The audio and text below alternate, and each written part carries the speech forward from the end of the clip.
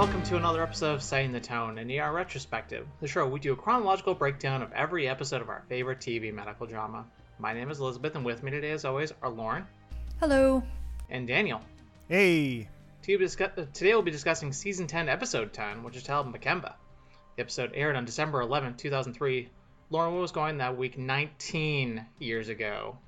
The only week we get to do this until later this year. Slow news week again, so we'll borrow a big one from next week. President Bush announces the successful capture of deposed Iraqi President Saddam Hussein. During a military operation codenamed Operation Red Dawn, Army Task Force 121 found Hussein hiding outside of his hometown of Tikrit in Iraq. Hussein surrendered peacefully, and his capture was met with praise from many countries worldwide. And we should have left then. Yep. The Last Samurai, the historical war drama starring Tom Cruise, Ken Watanabe, Billy Connolly, and Hiroyuki Sanada. Yeah. Great. Debuts and takes the top spot at the box office. And Stand Up by Ludacris featuring Shauna is your new #1 song for its first and only week. Am I one of three people who remembers The Last Samurai?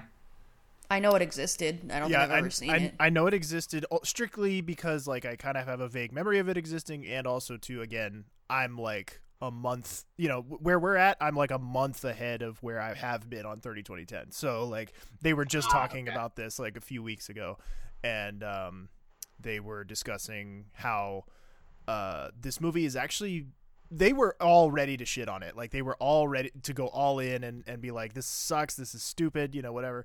And one of the hosts who actually lived in Asia at the time that movie came out was talking about how popular it was in Asia and how much people loved it, and how it was it was basically seen as Hollywood's stamp of approval on that. It was so, it was just funny how, I feel like 2003 has been watching all of the big movie stars that, were really big movie stars when we were kids, watching them go through their midlife crises all at once.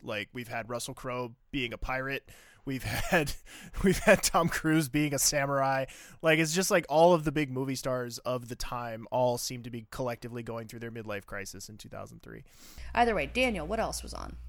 At 8 p.m., we got a Friends rerun. At 8:30, Back from the Dead, but don't get used to it. Good Morning Miami is rejoining the lineup for one last Thursday roadie. Well, I guess technically they will be on next Thursday as well, but we won't be here because we're taking about a month break. Not STT, ER. ER is taking about a month break between this episode and the next. So next episode is early January of 2004. This is our last episode of December 2003. And we will be leaving Good Morning Miami behind in 2003, where they air their penultimate episode, Her Place or Mine. And then we at 9 o'clock. At 9 o'clock, Will and Grace with the episode Fanalo. And at 9:30, Scrubs with My Dirty Secret. This week's episode had 19.7 million viewers tuning in. Directed by Chris Chulak, doing his 25th out of 43. Previous ones of his from this season include Freefall, Dear Abby, and The Lost. And written by John Wells, doing his 26th out of 32 as a writer. And previous ones of his from this season include The Lost and Now What. We got no Susan or Chen this week. And I gotta say, I went through and did the math. I gotta say, everybody other than Carter in this episode that isn't Susan or Chen, for Susan and Chen get the week off just wholesale. But it's a pretty light week for everybody who isn't Carter. Mm-hmm. Because I went and did the math. I went and did the math, and I counted up all of the new footage in this episode that isn't directly part of the Carter through line. Do we want to take a guess on the over-under for amount of new footage in minutes and seconds? I'm going to say, what was it, Lizzie? I said 5 minutes. I'm going to say 7. Lizzie, well, you're technically, if we go by Price is Right rules, you're both wrong. Fuck. Because it's closest without going over. You both went over. There is only 4.5 minutes of new footage in this episode that isn't a flashback from a previous episode. They just reused clips from a previous episode, or they didn't reuse footage that they used. Out of that, the loop. Yeah, out of that 4.5 minutes. 3.5 are right here at the top of the episode. So like there's a minute of new footage spaced out, sprinkled around the remaining 40 minutes of this episode. It's pretty light duty week for which, you know, it makes sense. It's Christmas time. They want to give everybody some extra time off. And also too, Noah Wiley's been sitting on his ass at home for the last 2 months. So they're going to make him work for a week. So we got to have a little bit of a clip show this week. A little bit of a clip show this week. Yeah. But I like the way they do it. This is essentially giving everybody what they wanted, you know, regarding the Africa episodes. Everybody always says, "Oh, I want to see what's also happening at County at the same time." Well, fine. Here you go. You're getting what you asked for, and it's fine. You know, like it's exactly what I thought it would be. But our Previously On is brought to us by Carter. And we start with a beautiful, gross, snowy ambulance bay as Abby is waddling into work to the dulcet tones of Let It Snow. We're recording this the day after Christmas, by the way. So, like... And there is no snow. Right, and there's no snow. Yeah, it's been foggy as shit every day here, all day here in Pennsylvania. It was 55 and raining yesterday here in Minnesota, so not great. She walks into the triage area or the chairs area to a Santa puking his guts out. Sam mentions that it's Christmas Eve.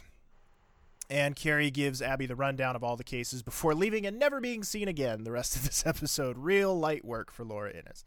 And Frank with one of there's, like I said, there's not much to choose from for highlights for the rest of the cast, but we do get a good one from Frank here that says that Carrie's going home to wait for the ghost of Christmas past, which is an excellent little zinger.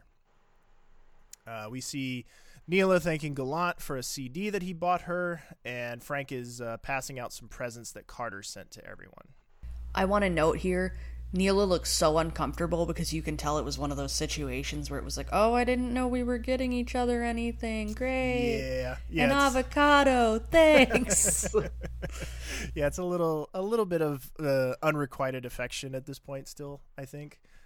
Gallant clearly has a much bigger crush on Neela than Neela does on Gallant, but so Frank is passing out presents that Carter sent everyone. He says that a mask that Luca got is for satanic ritual sacrifice of farm animals because he's Frank and he has to be the worst. It wouldn't be Frank if he wasn't racist. Right. And he gives Abby hers. It's a tribal shaman box. And as Lauren alluded to, there's kind of a time loop thing happening here, so we will circle back to all of this stuff later in the episode. But Gallant then puts on his CD. It's a Sikh rap song, which the tune of which might not be the exact same song, but the tune of which is very popular on TikTok. Like, I feel like I hear this song a lot used in TikToks and things, filtered through Instagram, of course, because I'm a millennial. But yeah, I feel like I hear this music quite a bit, even if it's not the exact same lyrics we are hearing here. And they're having a little dance party here in Admit. Gallant and Neela are dancing together, and we see Val, Gallant's sister, in the background there. Once again, time loop thing. That'll come back around a little bit later. I want to note, during their dance party, Neela and Gallant have excellent chemistry. Just throwing that out there. Oh yeah, Neela's yes, busting a move there. Like she's actually a very good dancer. Yep. I like Gallant with the hover hands, very politely. Yep. Good boy. But we go to Carter in Africa, opening a present with our not mystery woman, but mystery woman technically, if you're watching this brand new, from Freefall. Hi Kem. She gave him a bracelet that was her father's, and he gave her some items of his from when he was little, along with a plane ticket to Chicago to come back with him. And he says, "Oh, I want our baby to be born in America." Dun dun. And now we have hit my least favorite part of the Africa storyline, the soap opera part. Yeah, and that reveal is met with bangs. We come in with bangs, just like that baby. And then we get a flashback to 7 months earlier, and it's right when Luca's plane is flying off at the end of season 9, right? Roughly. That's the very beginning of this season. Yeah, it's episode 2. The Lost. You're right. Thank you. And then it carries from episode 2 into kind of what Carter was doing after Luca flew off. And it's him working in the clinic, and he's training one of the new doctors in town with some first day shock. And we learn that he's going to go to a party or a shindig with some people later that night, but nothing serious. Is this the most like chronological time that has been covered in the first, let's say, half of a season? Like we've established in this episode, we've covered 7 months between episode 2 and episode 10. That does not seem. That does not seem like it's possible. And yet here we are. I think it's because of the bastardization they do with kind of when that first part happens. Yeah. They're playing fast and loose a little bit with when everything happened and when Luca came back. Yeah, because usually, I mean, on especially in the early seasons, like on average, a season would cover about a year of calendar time, or at the very least, like 10 months, 9-10 months, because it would usually go from like the end of the summer to like the beginning of the following summer, and like this is like supposedly we're covering 7 months in the space of 8 episodes. Slow down just a little bit. Yep. Then let's go to our first audio clip here. Let's hope you're ready for some discourse, people. Let's listen to the party. Bonjour, ça va? Oh, come on, it is not that simple. No, imperialism is imperialism, no matter whether the conquered claims that the conquered will be better off. Again? The conqueror brings with him the seeds of his own destruction. Heiner Mueller. Right. The Americans are like sheep. I don't understand why they aren't rioting in the streets of Palm Springs or Atlanta or... Atlanta, 2 T's in Palm Springs. Nobody riots in Palm Springs. They're too busy playing golf. You can't argue that democracy hasn't been a positive force for change throughout the world in the last... What, Hiroshima, Chile, le Vietnam? Hungary, Poland, Romania. Coca-Cola, Marlboro, that's it, McDonald's. Oh, mon Dieu, what I would give for a quarter pounder avec cheese That's right exactly now. what I'm talking about. American commercialism is ruining, music, film, indigenous culture all around the world. Listen, from what I've heard of French rock and roll, you're well on your way to ruining French music all on your own. I thought this was supposed to be a celebration. Okay. I don't so much mind American intervention in Iraq. The Baathists were rapists and mass murderers. Here, here. But I do mind America callously dismissing legitimate international concerns, just trampling 50 years of carefully crafted diplomacy in pursuit of its own political and economic interests. Makemba, Lacasse, Dr. John Carter. Kem works with the Ministry of Health, and her friend Peter. I have no idea what Peter does. What do you do, Peter? Ministry of Finance. Kem's setting up an ARV demonstration project for AIDS patients. Has everybody already ordered already? Wait! Oh, wait, I love this song. Come on, Walter. Let's dance. Be Come on, Walter. Be very nice.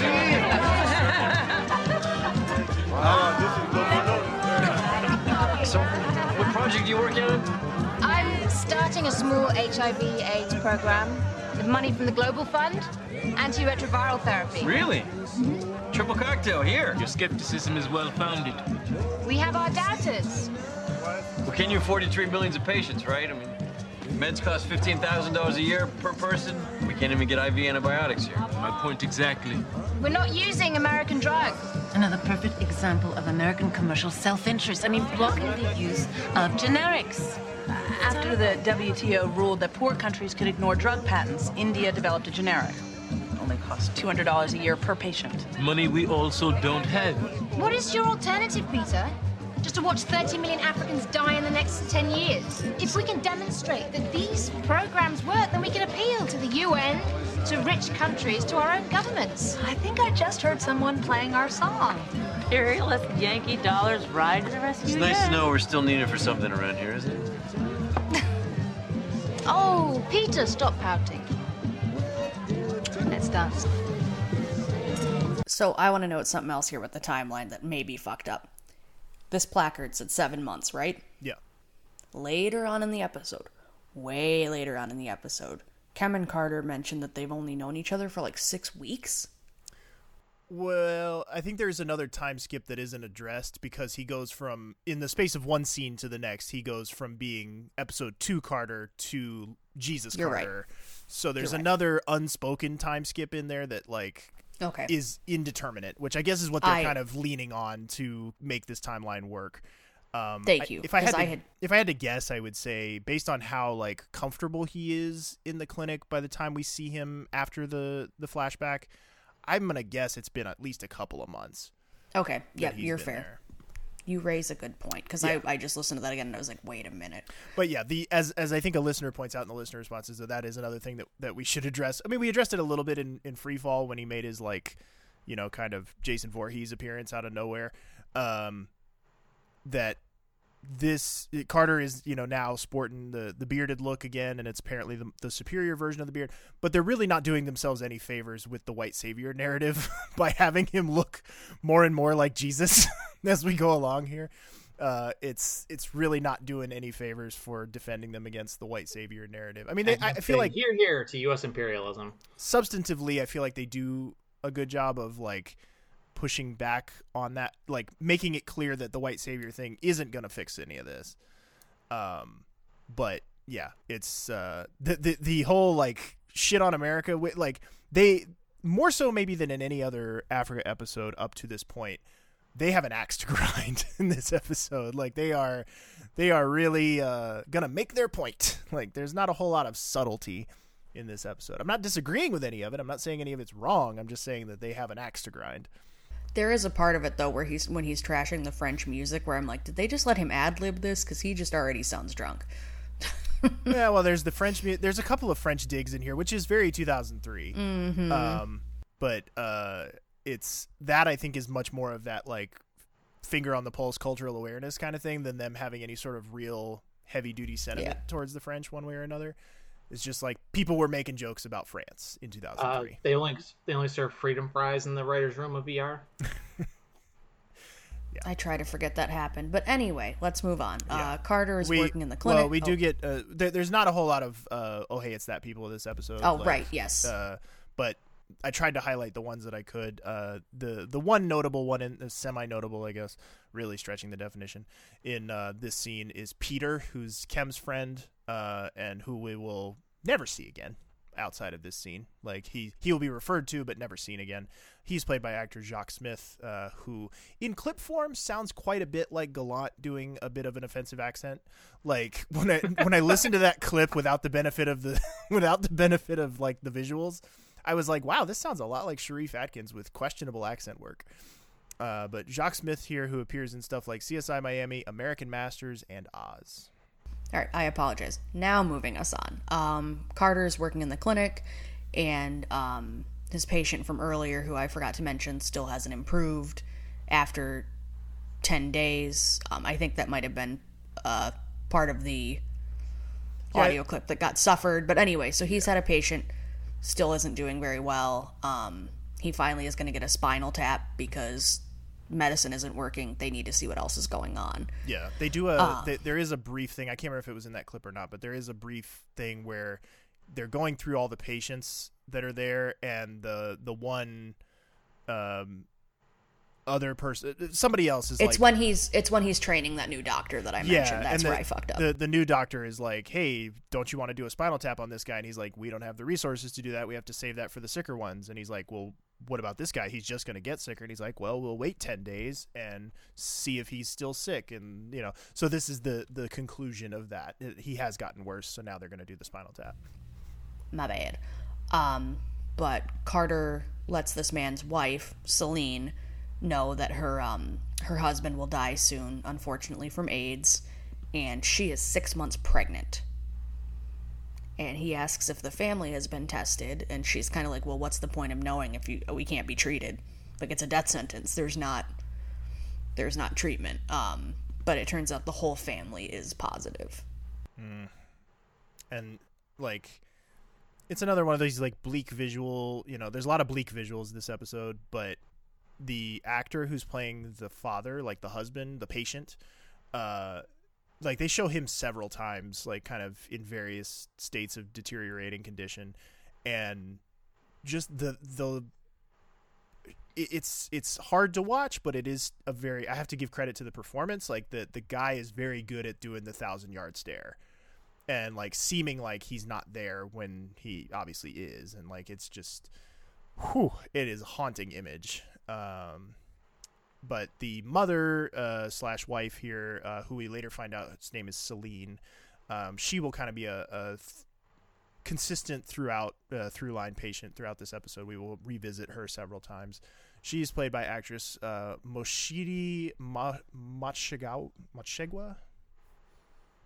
It's your guess is as good as ours. It's she has appeared in stuff like The River, Zero Tolerance, and Drum. Like I said, it's as you might imagine with these singular through lines and out of our usual comfort zone type episodes, like there's not that much to pull from here with oh hey, it's that people. Yep, and then Carter goes and takes the case to Kem because of her project, and he wants to get Celine onto the antiretroviral project, and she runs him through the criteria for suitable candidates and how fucking strict this committee is.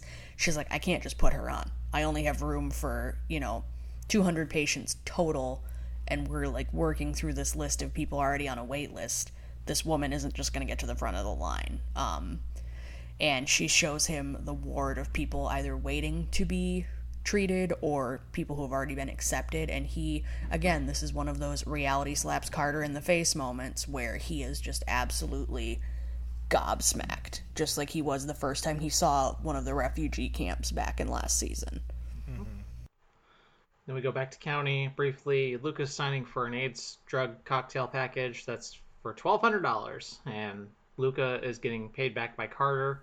Packing up with some Halloween candy. A reminder, we are back 7 months, so ish. Who the fuck knows where we are here? Sam asked for him because of a patient, and it really threw Lauren off and me that she asked if asked, "Oh, are you Kovac?" Yeah, because they totally fucked me up. Like they don't really hold your hand that much through. I mean, they do to some degree. Like, so I guess now that I'm like doing the math in my head, the time skip between seeing Lucas plane leave and when he's back, in the clinic up to speed must be 5 months. Because if we started the episode at Christmas Eve and it's Halloween, that's 2 months. So the time difference between Luca leaving Africa and when we see Carter first in the clinic must be a 5 month time skip there. I don't know. It's just they're doing a lot of that. I wish they've done this several times now with these time skippy episodes. They don't commit to the bit. Like, I need you to commit to the bit. I need you to tell me in plain English every time there is this time skip so that I can fucking keep up. Because, like, they'll do it, like, half the time, and then the other half of the time they're like, oh, yeah, by the way. We're going to give you these context clues, like the Halloween decorations. Right. But again, that broke me when Sam was like, are you Kovac? I was like, what the fuck? You just, like, he just had a whole thing about you and your son. Clearly you're not the only one, because that was listed in the IMDb goofs section for this episode, that was a thing that they fucked up. And I'm like, I know the show makes mistakes sometimes, but like that would be a pretty egregious one if we've just gone through 2 whole episodes of, the Alex and Luca show, and all of a sudden Sam doesn't know who Luca is. Like, that would be a pretty egregious mistake. Willful ignorance after he just fed her kid ice cream. Yeah. But we then, so they do a lot of these kind of like quick handoff transitions where like you'll see somebody at county touching something, and then you'll see Carter in Africa touching that same thing to indicate that like more time has passed, or that, the in this case that a package has been delivered. This package arrives to Carter. Lizzie signed a little note for him along with all the candy. Boy, we got to hurry up and fucking establish that friendship so that Lizzie will have somebody to talk to when it's time for her to go. You can almost like feel them frantically going like, holy shit, we've killed everybody that she's ever had a conversation with. Like, we have to do something. He's getting kind of playfully teased by the other women at the table when he's reading these notes, that he's getting notes from this woman. The Angelique, I think is her name, the other doctor, she calls him out rightfully and is like, oh, Lizzie, I bet she's a blonde. And he corrects her and he's like, actually, she's a redhead. Hey, I am a blonde right now. Hey, you are a blonde right now. On brand.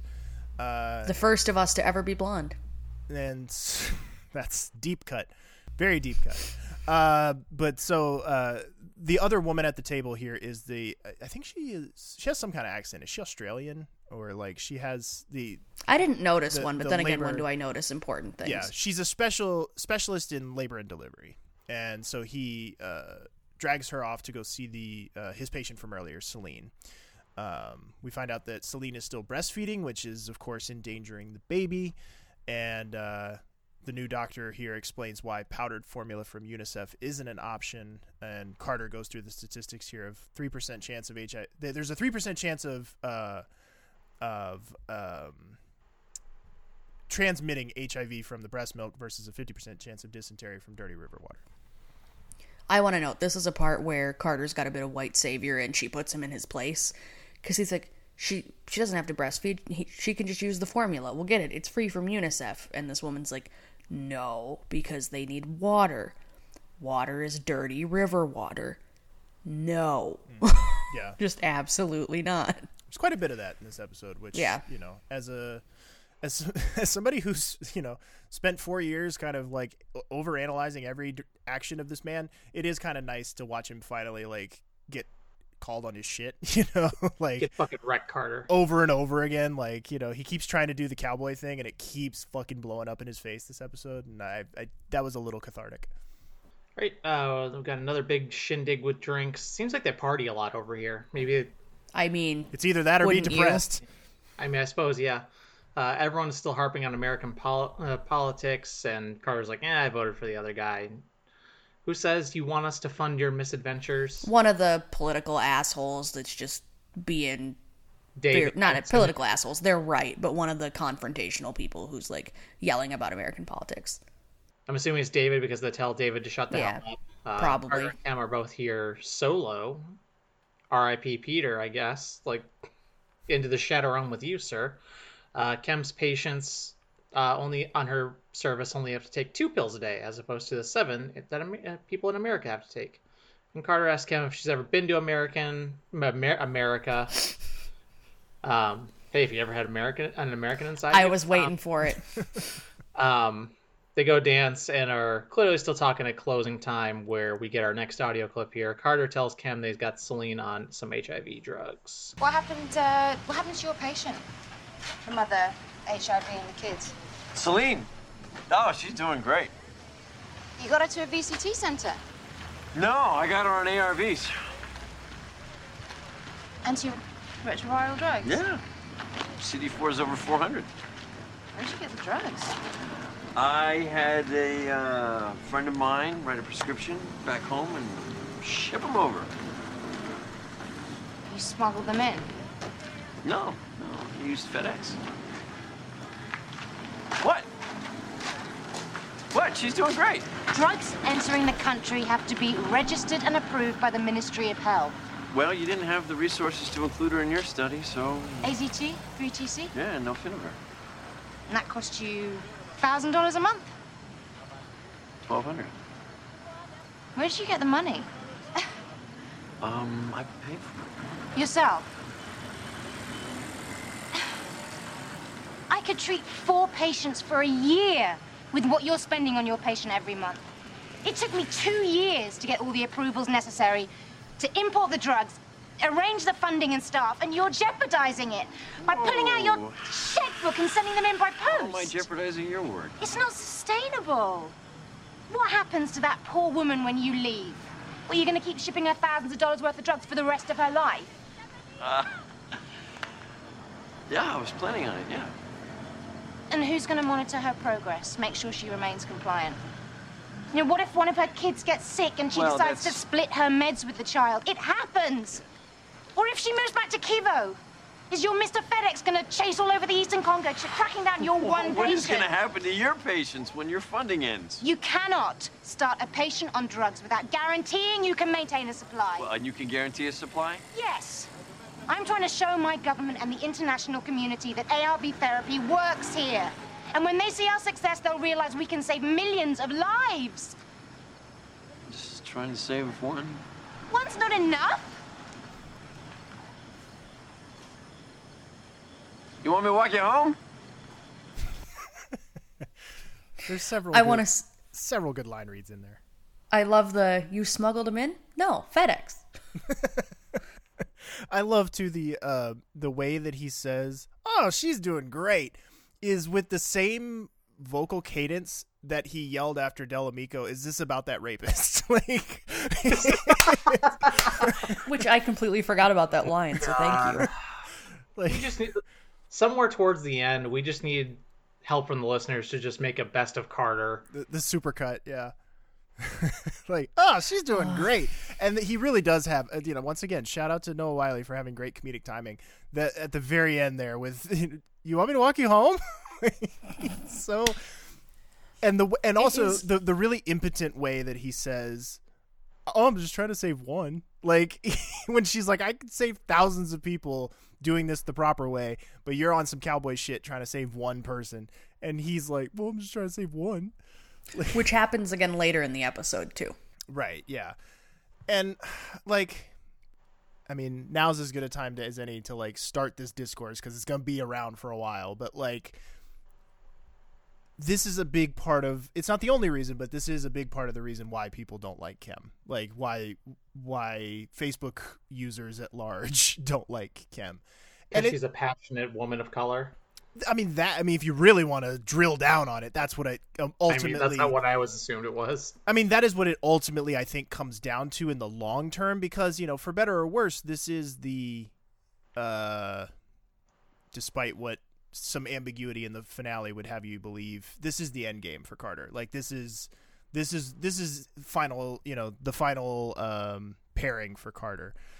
And I feel like what irritates people about it, without getting into like that whole part of it, which we'll get there, trust me, because that is a big part of it, but like, they just don't like that she's right. Like, they don't like that she calls Carter on his white savior cowboy shit, and that there's no real defense for it. Like, she's 100% right here. And yeah, it makes him look silly, and it makes him look impotent by kind of comparison. And like, that has never really happened to him before. Like, he has always been framed as like, even when he was like at his worst, like coming off the stabbing and the addiction and all that other stuff, like, he was still seen as like this tragic figure that needed to be uplifted.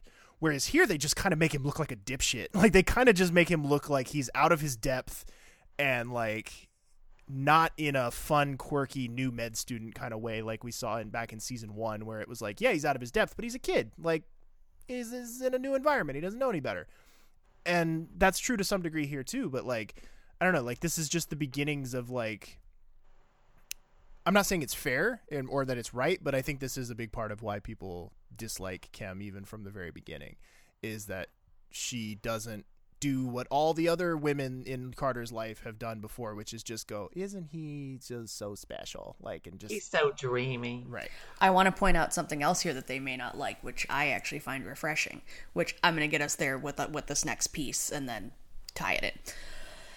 So she goes and visits Carter at the clinic looking for Celine, and turns out that she's already on the ward meeting with her, and Angelique is also pissed at him for shipping in the drugs. He's in trouble with everybody, and Kem is enrolling her in the program because she says, I met this rich American who can afford to commit $15,000 a year to my study for the next 5 years.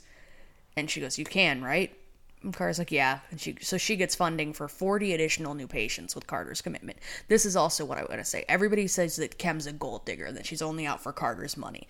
I am going to argue here that people are more mad that she can do better with Carter's money. That it's not these one-off grand gestures without strategy. That she wants to take that money and do organized good for it. Which leads into the end game thing that Carter chooses, I think. I think he learns a little bit from her and how he allocates this money down the road. Yeah, and that's the thing. Yeah, I just don't like her because I think the storyline is stupid. But that's different. Yeah, but I think it's unquestionable, at least in my opinion, that, and this is jumping way ahead, that she is, I think, unquestionably good for the character. Like, she is the version of the character that we are left with at the end of all of this is better than the version of the character that we got, or that we start with here. You know, like, yes, this character has more or less, recovered from all of, I shouldn't say all of, but a lot of the emotional trauma and physical trauma of stabbing and his grandmother dying and all the other stuff. Like he's been through a lot in the last few years. And as I've said many times this season, I think we could have very easily just left him there in Africa and letting him kind of find himself off screen, and then we have him, return towards the end of the show to wave along with everybody else. But I think that part of the magic of him still being around, I think, can be directly attributed to the Kem character and what that character does for the fully realized version of John Carter.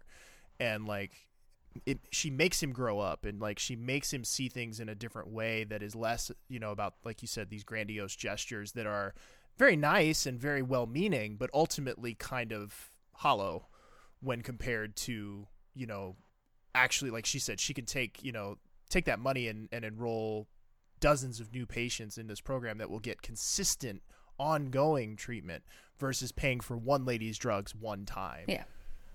You can save 40 people instead of one person if you allocate this smart. Right, yeah. So, I mean, yeah, the gold digger thing has always struck me as odd, too, and I think it's just another accusation that sort of gets lobbed to distract from the real issue, which is, like Lizzie said, there's some social ethnic. It's a dog whistle. Yeah, it's a bit of a dog whistle to distract from the fact that people are a little upset that Carter didn't end up with a blonde, and it's you're wrong. I'm sorry, you're wrong. Yeah, and then we go back to Admit. It's around Thanksgiving. We see the nurses looking over all those old pictures that they found, and we get the whole, "Oh, have you heard from Carter? How is he doing?" thing, and Abby saying, "Oh, I don't know." So we're officially back. We're officially back full circle. Yeah. Almost. This brings us up to Free Fall, which yep. I guess because I was so distracted by the helicopter stuff in that episode, I didn't notice the horrifying John Carter Photoshop in that, where they show the group shot that's supposed to be from Christmas 2 years prior, I think, and it's got everybody in it and they're all doing the thing. And, Noah Wyle wasn't around for that production cycle. He was, at home with his family.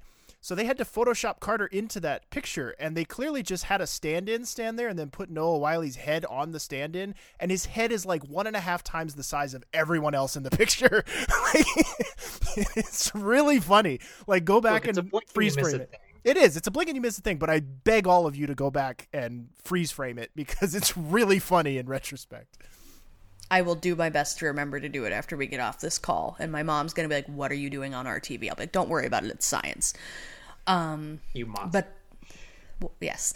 But then, like Daniel said, this brings us up to Free Fall, where we see Carter and Kem are cuddled up in bed. And he asks her why she came back to the Congo after she graduated from school. And we learn that her father was tragically killed and she had to come back to settle his affairs. And she was inspired to continue doing good work after, his life's mission. And then we go over to the clinic. Carter and a little boy are doing adorable wheelchair races in the hall. This is the best little one shot that we've seen, is them just lapping through the set. And then Kem finds him and tells him that Celine didn't show up at the clinic. She hadn't been in for 2 weeks after her husband died. They go to the camp to ask her around for her, and Carter is once again white people shocked again about and horrified by the conditions and how many people are in the camp. They find Celine and her kids, and her son has been coughing and is very tired, short of breath as well, and she didn't want to make the trip to the clinic until her son was feeling better, but she confirms that she has in fact been taking her meds, but her son likely has pneumonia. I love the Kem showing up, and it's a little bit of well, if it isn't the consequences of my own actions. He was so confident that this was all going to work out, it was all going to be fine, and she shows up and she's like, "Yeah, that thing I told you was going to happen, it happened. I haven't seen her for 2 weeks. You fucking idiot." There's also a little bit of ropey CGI in there too when they do the whole Carter looking out at how many people are there and all the other things. I don't think all of that is real. Like, I think there's, this is yet another one of the episodes where Hawaii is standing in for West Africa. So, we haven't quite hit that'll be the second go around in Africa when they actually start filming in Africa. We then cut over to a scene of Kem crying out in the rain. They talk about the little boy's prognosis, and she tells him that they can't give him the ACV meds because they don't have enough with their program. He's, again, still doing the Carter thing where he's like, oh, I can, grind it up and I can figure out dosage for a small kid. Like, he's still not getting it. Like, he's still cowboying it. Right. He's still convinced that if he just saves this one little boy, it will solve all of the, like, big problems with the system and with just the overwhelming nature of the need. Or he just can't see the forest through the trees, that it's bigger than this. Right, and it's bigger than him. Like, it's big. Like, he himself cannot stop this onslaught, And he illustrates this in the most impotent display of just fragile, it's not even fragile masculinity, that's not even the right word here, but it's just like fragile, like, I'm not important enough to fix this, where he literally goes out into the rain and screams at the top of his lungs just out of frustration that Kem's not doing enough. I don't know if it's that for this boy. I don't know if it's that she's not doing enough, or if it's just that he's kind of starting to get that the problem is bigger than both of them, and that they can't save everyone, and they can't possibly, fix this themselves. And I don't know. You tell me. Like, I think it's supposed to be a little bit of this dramatic moment of, him, the boiling over of the frustration and everything, but he just looks like a petulant child to me. Like, he just looks like he's just throwing a temper tantrum at this point. And she calls him out on it, is like, you should yell at your president and your government, and he just continues to howl about it. And mood. Curse the world. Oh no. Right? He's like, I grew a beard and everything. Like, I'm the chosen one. Like, I'm the savior. No, you're not. But we cut to the next scene where he shows up at the Red Cross station to see Mary McCormick, who has been relegated to, like, fourth fiddle in this episode. Like, she's essentially a Dr. Exposition in this episode. She shows up to She's give a pack mule.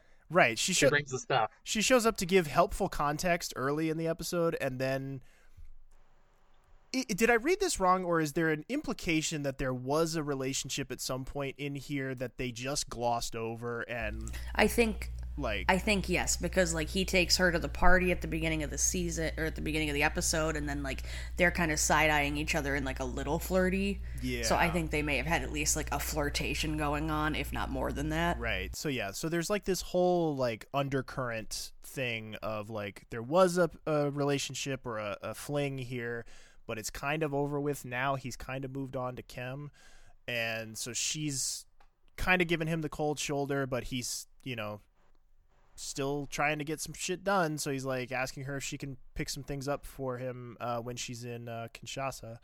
Like, he wants oxygen canisters because they're running low on oxygen in the clinic. Supplemental oxygen, not, just air. They've got air, but, they don't have pressurized oxygen to give to the patients. And he also wants her to get some Christmas decorations because they want to do, like, a little Christmas celebration for the patients, which is nice. But you can tell just kind of from her attitude here that she's kind of done with his shit, and, like, she's like, tinsel. Really? I'm going to make a run for, like, important shit, and you want me to bring tinsel? Yeah. But again, that's tinsel slips anywhere. It gets everywhere. All right, Anakin. It's again another example of him feeling like, oh, the one gesture, the next big gesture, that'll be the thing that solves everything, like, and I do think it represents a little bit of growth for him, though, that, like, he is at least commuting his grand gestures into something a little bit more productive and a little bit less, like, self-serving, like, he's like, he's thinking about things in a less selfish way. Mm-hmm. So I'll give him credit for that. Now he's back home with Kem, and he's wrapping up some Christmas presents, and Kem says, "Oh, who's Abby?" And he's like, A friend. And Kem says she's a little bit jealous, because of course Abby has to be. I don't know. I feel like there's something to do with the writers, and there's a joke there, but I'm not awake enough to. I think it's just the cliche that any woman is intimidated by her person's ex. Yeah. Fair enough. Tells him that she thinks she could be pregnant, and he's like, "Oh, how? When?" And he's like, "Oh, yeah." Because Carter's a precious little moron. It's like, dude, you're a doctor. I imagine condoms might be hard to come by. You are a doctor. No, they're doctors. They would have what they... You are a doctor, sir. Do I need to draw you a picture of how? Like, you know how. Like, you know how this happened. I think it was more like the when, and then that dawned on him. It's like, oh, yeah, that time we did have unprotected sex. Oh. And now we know why Lizzie wasn't in the writer's room. It's okay. Literally the exact same thing. No one on Grey's Anatomy knows about condoms. That's the cause. That's the cause. Everybody keeps getting pregnant. Exactly. He's surprised to find that he's not upset about it, though, even though they've only been dating 6 weeks.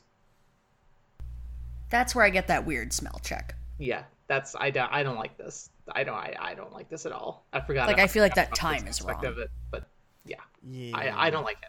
Fuzzy timelines and that's just such a bad idea in general. Like, and I'm not saying I want her to like go run off and have an abortion. Like, I want her to do what she wants to do, but like, you're both of these characters are intelligent enough to know that this is a bad idea. Like, you're both like, you can, two things can be true. Like, you could still be in love with each other and still have this enduring relationship, and you can also recognize the reality of the fact that having a kid together after only knowing each other for 6 weeks is a bad move. Like, don't do that. And again, like Lizzie said at the top, like, it kind of leans into more of that soap opera style of writing where it's like, if it's convenient for the story, we're going to make our characters stupid. And like, you could say whatever you want about Carter. Like, Carter is a lot of things, but I don't think Carter is stupid. And I definitely think Kem isn't stupid. So like, I just find it really hard to believe that neither one of them would have a moment of clarity where they would just go, what the fuck am I doing? Like, hold on. Let's take a step back here and think about Especially this. Kem, who wants to like continue this program. Oh, I haven't funded it for the next 5 years. And, we'll get there. And spoilers for the end of the episode, puts up like a 1/10 of a second of a fight about that. And then is like, oh, you're right. Like, ugh, that part I hate. But yeah, then to continue us going full circle, we loop back to Abby getting into the ER for Christmas Eve, and here we see Val greeting Pratt and waiting for Gallant. Fine, great. An interstitial scene that takes up 23 seconds of the 4.5 minutes of new footage in this episode and is sandwiched in between 2 reused pieces of footage. Abby walking into the ER and talking to Sam, and then Gallant and Neela dancing with each other. They sandwiched in this little teeny tiny 2, blink and you miss it dialogue between Pratt and Valerie. I just I applaud the effort. Yeah. Then we go back to Africa, and Carter is working with Celine's son. He's not getting better, but they're hopefully at least making him comfortable. And surprise, they actually got a ton of Christmas decorations, including the grossest, rattiest Santa hat ever. I really hope. Yeah, it's worse than Frank's Santa. I was gonna say, I really hope that it's the same Santa hat, or at least from the same Santa suit that Abe and Ruby described as being a bag of mothballs from the back of the Warner Brothers lot. Like, I really hope that it's the same Santa hat. But in this little room here where they're all kind of going around and looking at all the Christmas decorations and looking at all the presents and kind of like, oh, this is so cool, we can have Christmas now. This does mark the last appearance of Angelique. That character will not be seen again. So hope you enjoyed her. Yep, and then this, though, is where we find out Carter got a bunch of presents from the ER staff to surprise the clinic patients. They did kind of a Toys for Tot thing. And he also gets a letter from work and a letter from a law firm back home. The law firm letter is marked urgent. We see him randomly react like for 3 seconds to the news that Romano died. Okay. I actually thought that was really appropriate. I thought that was... It was, but I was so afraid that they were going to do this big emotional moment where he's like heartbroken to find out or like that he, you know, whatever. Like to just place this undue significance for a guy who Carter didn't interact with that much, and when he did, it usually wasn't pleasant. So like it's actually played perfectly in my opinion, where he sits there and he goes, "Oh, Romano died," and somebody, I think it's Kem, goes like, "Was he a friend of yours?" And he goes, "No," and just moves on. Like it's actually really well done. I have to give them credit for that. Yep. And then we transition to the morning with Let It Snow playing in the background at the clinic. Everyone is opening their presents, and he grabs a present for a 3-year-old boy and 2 other gifts, and he takes them into the choir part of the clinic where Celine and her children are. And her son has not woken up this morning, and Carter says it's unlikely he will wake up at this point. And this is fucked up. What happens next? This messed me up, and it feels too much. Carter offers to open the present for the little boy, and it's a little pristine, brand new Tonka truck, and they set it right next to him. This dying, very sick little boy with this new Tonka truck next to him, and then to make it worse, Carter lifts his hand up and puts it on the truck as if that's going to save Christmas, and it's so fucked up. For some reason, this was too much. And then this is where I thought the end of the episode was going to be, is Carter and Celine both kind of softly crying and saying Merry Christmas to each other over the little boy. I thought this was the end of the episode right here. It does seem a little trauma porny. It does. It's a little too trauma porny. All right, well, let's wrap up this episode with an audio clip. We go back to Carter and Kem opening their Christmas gifts. They were mine when I was little. There's more.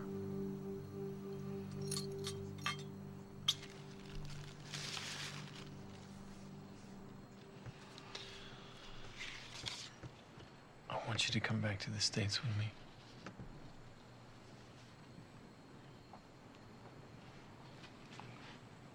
I want our baby to be born in America.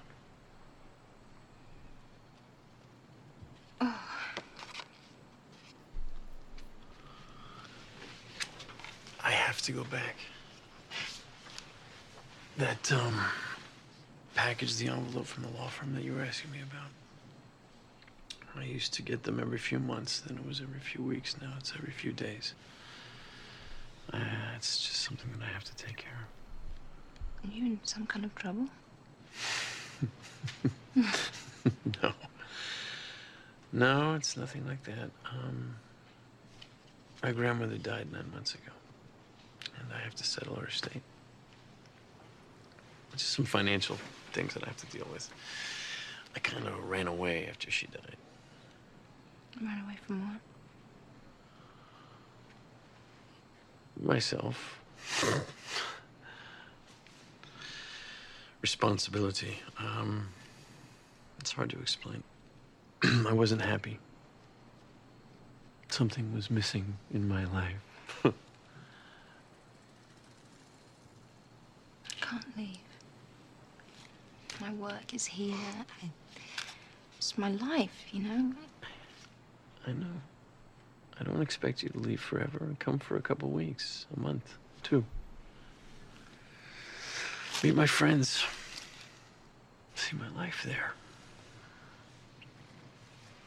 You get the best prenatal care. Your program's up and running. You got a great staff. They'll be okay without you for a while. How long do you have to stay? I don't know. We'll figure it out together.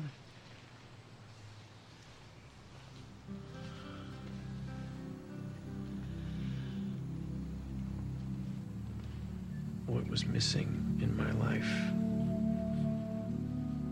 isn't missing anymore.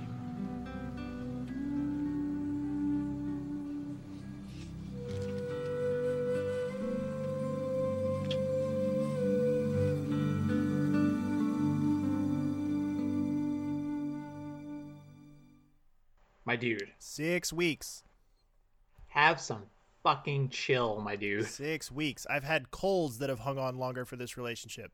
Like, you can't. Don't be saying shit like that. Don't be. What was missing in my? Shut up. Just shut up. Shut the fuck up.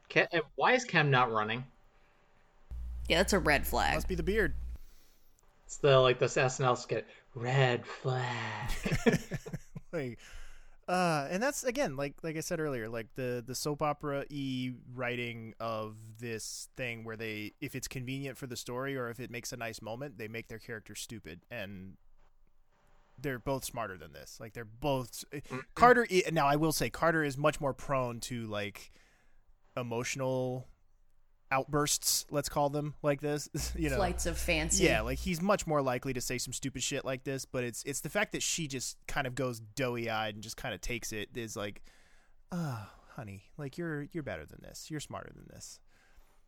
So it's you're better than this as a person. Yeah, as an actor. Yeah. So I mean, it's a Christmas episode, you know, like we can add it to the great pantheon of forgettable Christmas episodes of ER. Like, I don't know, this one's not forgettable. It's not bad, but it's also not great either. Like, it exists in this weird middle ground where it's like, this definitely isn't a great Christmas episode because it's kind of depressing. Yeah. I did not like this episode at all. Nope. I'm just gonna straight up say it. I think it's a 5 out of 10 episode. Yep, 6 for me. I think it goes way too heavy-handed with the political stuff, which I don't care about that.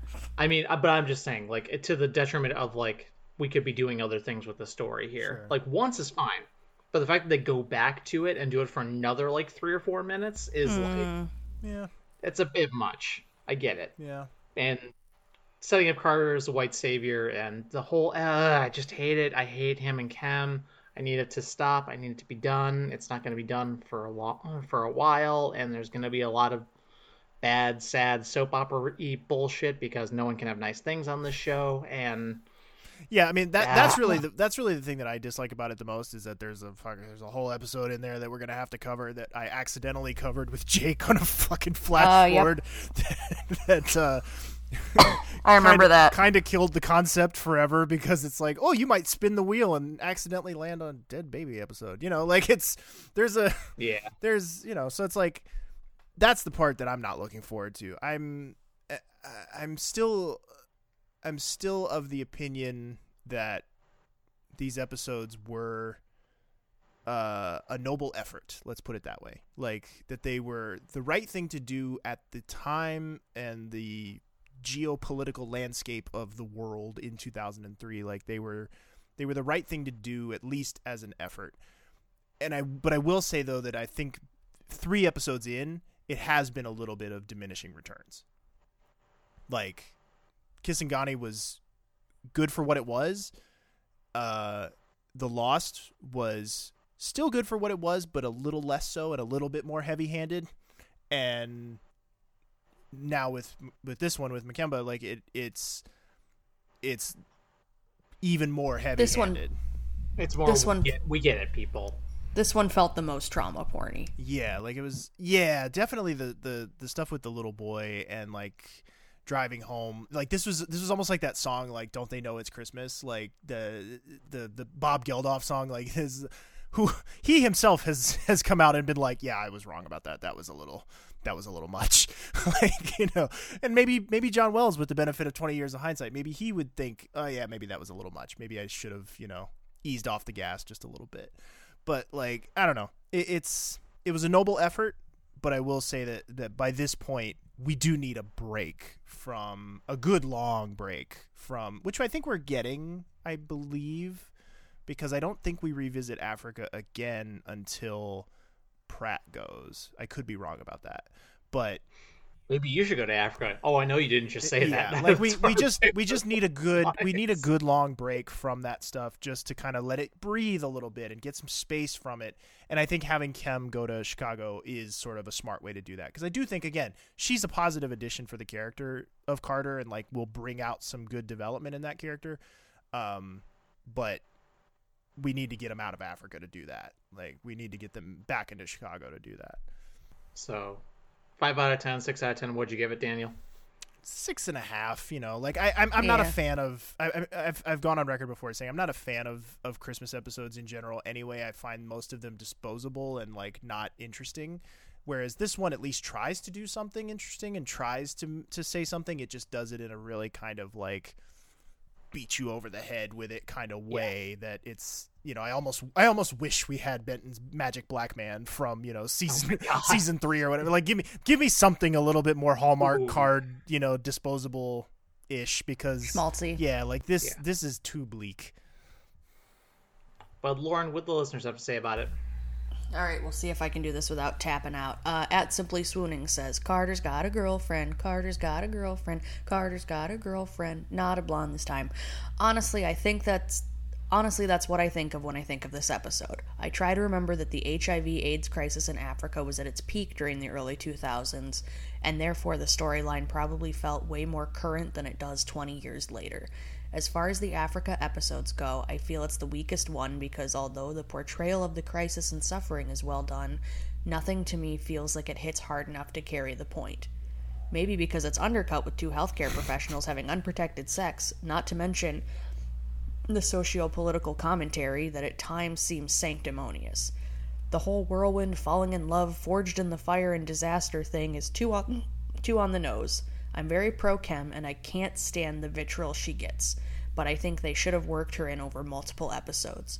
She's meant to be Carter's great love, and this feels like it needed more time to flourish and be appreciated. Tandue and Noah have good chemistry, the best of any Carter pairing, and it's a shame we didn't get more of it before it takes a turn. But also at this point, I'm completely indifferent to Carter's presence at all. I feel like this could have been his farewell, and that would have been fine. Also, if you break up with someone via letter, the best gift you can give them is to fuck off. Anything else seems like a dick move. I'm going 5.2 on this one, I think. At username 11 says, I think if we had a little more of Carter fighting his own feelings about Kem instead of just sitting there making googly eyes at her and giving in to the throes of passion, it really could have shown his growth since that ill-advised letter. But my dude never learns. He just got out of a year-long relationship with one woman because reality didn't meet the expectations, and it's as if he's in high school moving on from one infatuation to the next. It's the same with having the medication shipped in for his patient or not realizing the limitations of recommending formula for her baby. I say this all the time, his heart is in the right place, but it still feels like we're spinning our wheels and he just can't see a bigger picture. He even has a hard time seeing his mistakes after they've been pointed out to him. At least he's consistent. And on a shallow note, I do like the longer hair and beard on him, but if the show is literally going to make him look like Jesus, it's not doing itself any favors dispelling the white savior narrative of this arc. And last but certainly not least, we have at Dr. Kate. I probably already missed the deadline because I've been so busy with getting ready for Christmas. But here are a few of my thoughts about this episode. I think this is the first time an episode has been named completely after a character. We have had episodes that are a play on a character's name, but I think it's the first that is just named after a character. I just got that. Good job.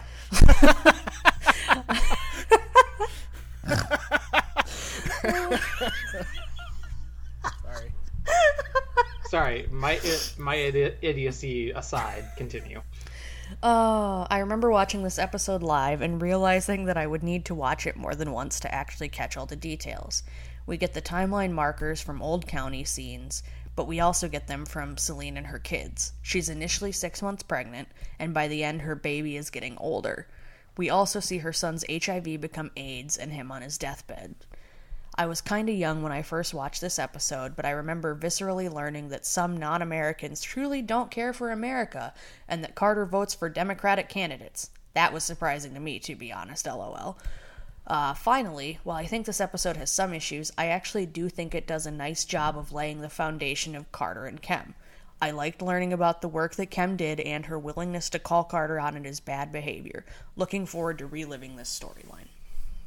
All right, and before I get into the plugs, I just want to extend a very heartfelt thank you for all the condolences and whatnot we've been getting for my mom. So it's been an extremely hard holiday season without her so far, and Your thoughts and wishes are they do not fall on deaf ears. We appreciate it. Well, I appreciate it. I appreciate it. My dad appreciates it. Is good, fam. Is good, fam. All right, well, that's going to wrap up our episode for today, though. Thank you all very much for listening, as always. The show is brought to you in part by our patrons over at patreon.com/silenttonepodcast, where for the low price of only $5 a month, you can get an assortment of stickers, including one featuring our favorite desk clerk, Jerry, and over 75 hours of bonus audio and video content, including the full season recap episodes, a freeform multi-bonus show called The Lounge, movie reviews where we talk about a movie featuring an ER cast member, and character retrospectives where we reflect on departed main cast members. We would also appreciate it if you would follow us on our social media accounts. We are on Facebook at facebook.com/silenttonepodcast, and we are at silenttonepodcast on Instagram. Also, be sure to check out the official Silent Tone community on Facebook. Our theme music is provided to us by Andrew M. Edwards and Daniel. Where can folks find you at? They can find me on Instagram at dan.u, that is YOU.EL. They can also find me on my other podcast, The Popular Court, with my co-host Jake Terrell, where we do a different pop culture topic each episode and put it through a little mock trial. And Lauren, where can folks find you at? Folks can find me forgetting to post on social media because I'm too busy reading all of the X-Men comics that my friends keep giving me and learning how to knit. Okay. I haven't posted on social media in weeks and weeks, possibly months even. So screw that. Thanks again, everyone, very much for listening. Please join us again next time and have a great week.